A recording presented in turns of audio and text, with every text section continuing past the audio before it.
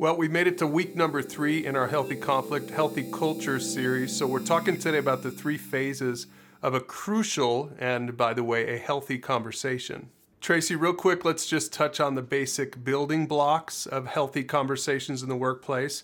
It takes courage, it takes empathy, and this last thing, which is what we're working on in this series, is it takes skill. Yeah, so we need courage to look within ourselves and identify what we're feeling, why we're feeling it. We need empathy because the other person has a point of view we're going to need to listen to. And then, of course, the skill part we're going to learn a little bit more about today. All right, let's get into it then. The 3 phases of a healthy conversation. Phase 1, start the conversation by identifying its purpose. From the outset, establish shared goals for what each person hopes to gain from the conversation.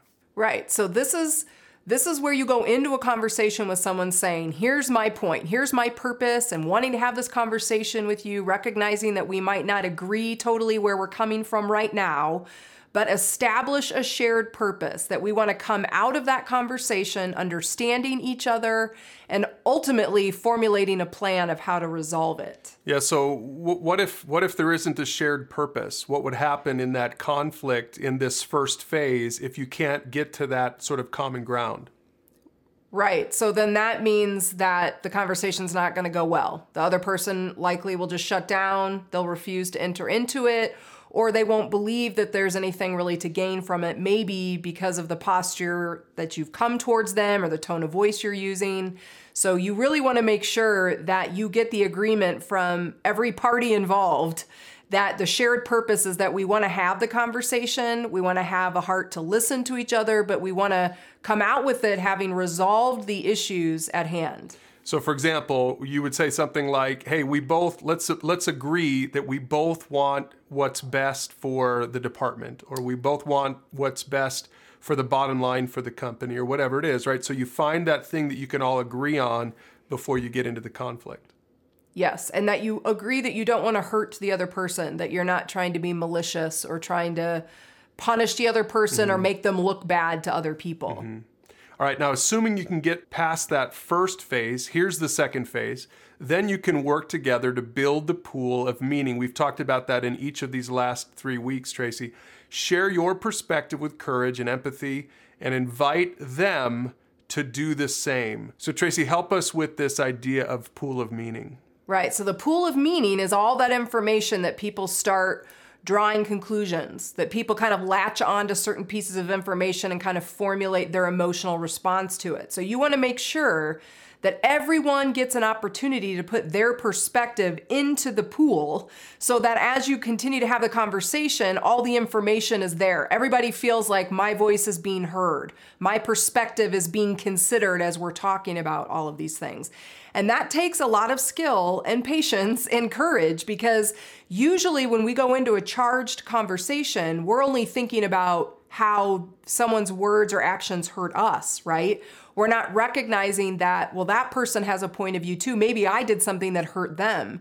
So it's really being able to come together to say, I recognize that my perspective is not the only perspective that needs to be heard today.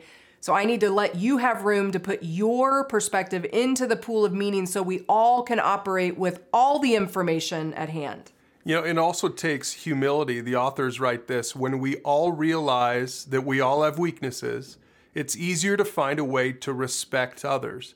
When we do this, we feel a kinship or mutuality between ourselves and even the thorniest of people. So this is talking about entering into that conflict, sharing your perspective with humility, recognizing that we all have feet of clay. Nobody's perfect. Right. And I think if everybody can start from there, have a little bit more of a gracious attitude that we all make mistakes, we all have bad days, we all say things sometimes that we regret or come off in a way we didn't intend. So we just have to give room for other people to have rooms to make mistakes, just like we want people to give us some room when we make a mistake.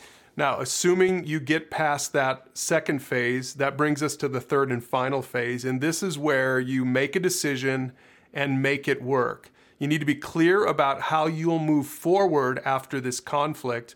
And if you need to, make sure to write it down to hold yourselves accountable.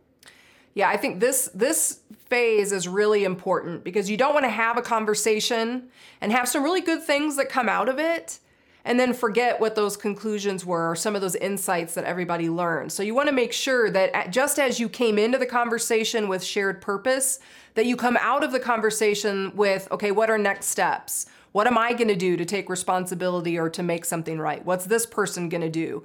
What are the action steps that we're taking to resolve this particular issue and even set us up for success to avoid this from happening again? So there they are, the 3 phases for healthy conflict. Again, talk about this with your mentor. Talk about it with a group in the workplace. And remember that this is a skill that none of us is born with. Everyone needs to work on bringing healthy conflict into our relationships, especially in the workplace. But these are all skills that you can bring home as well, into your marriage, into your parenting, into your neighborhood, into all of your friendships.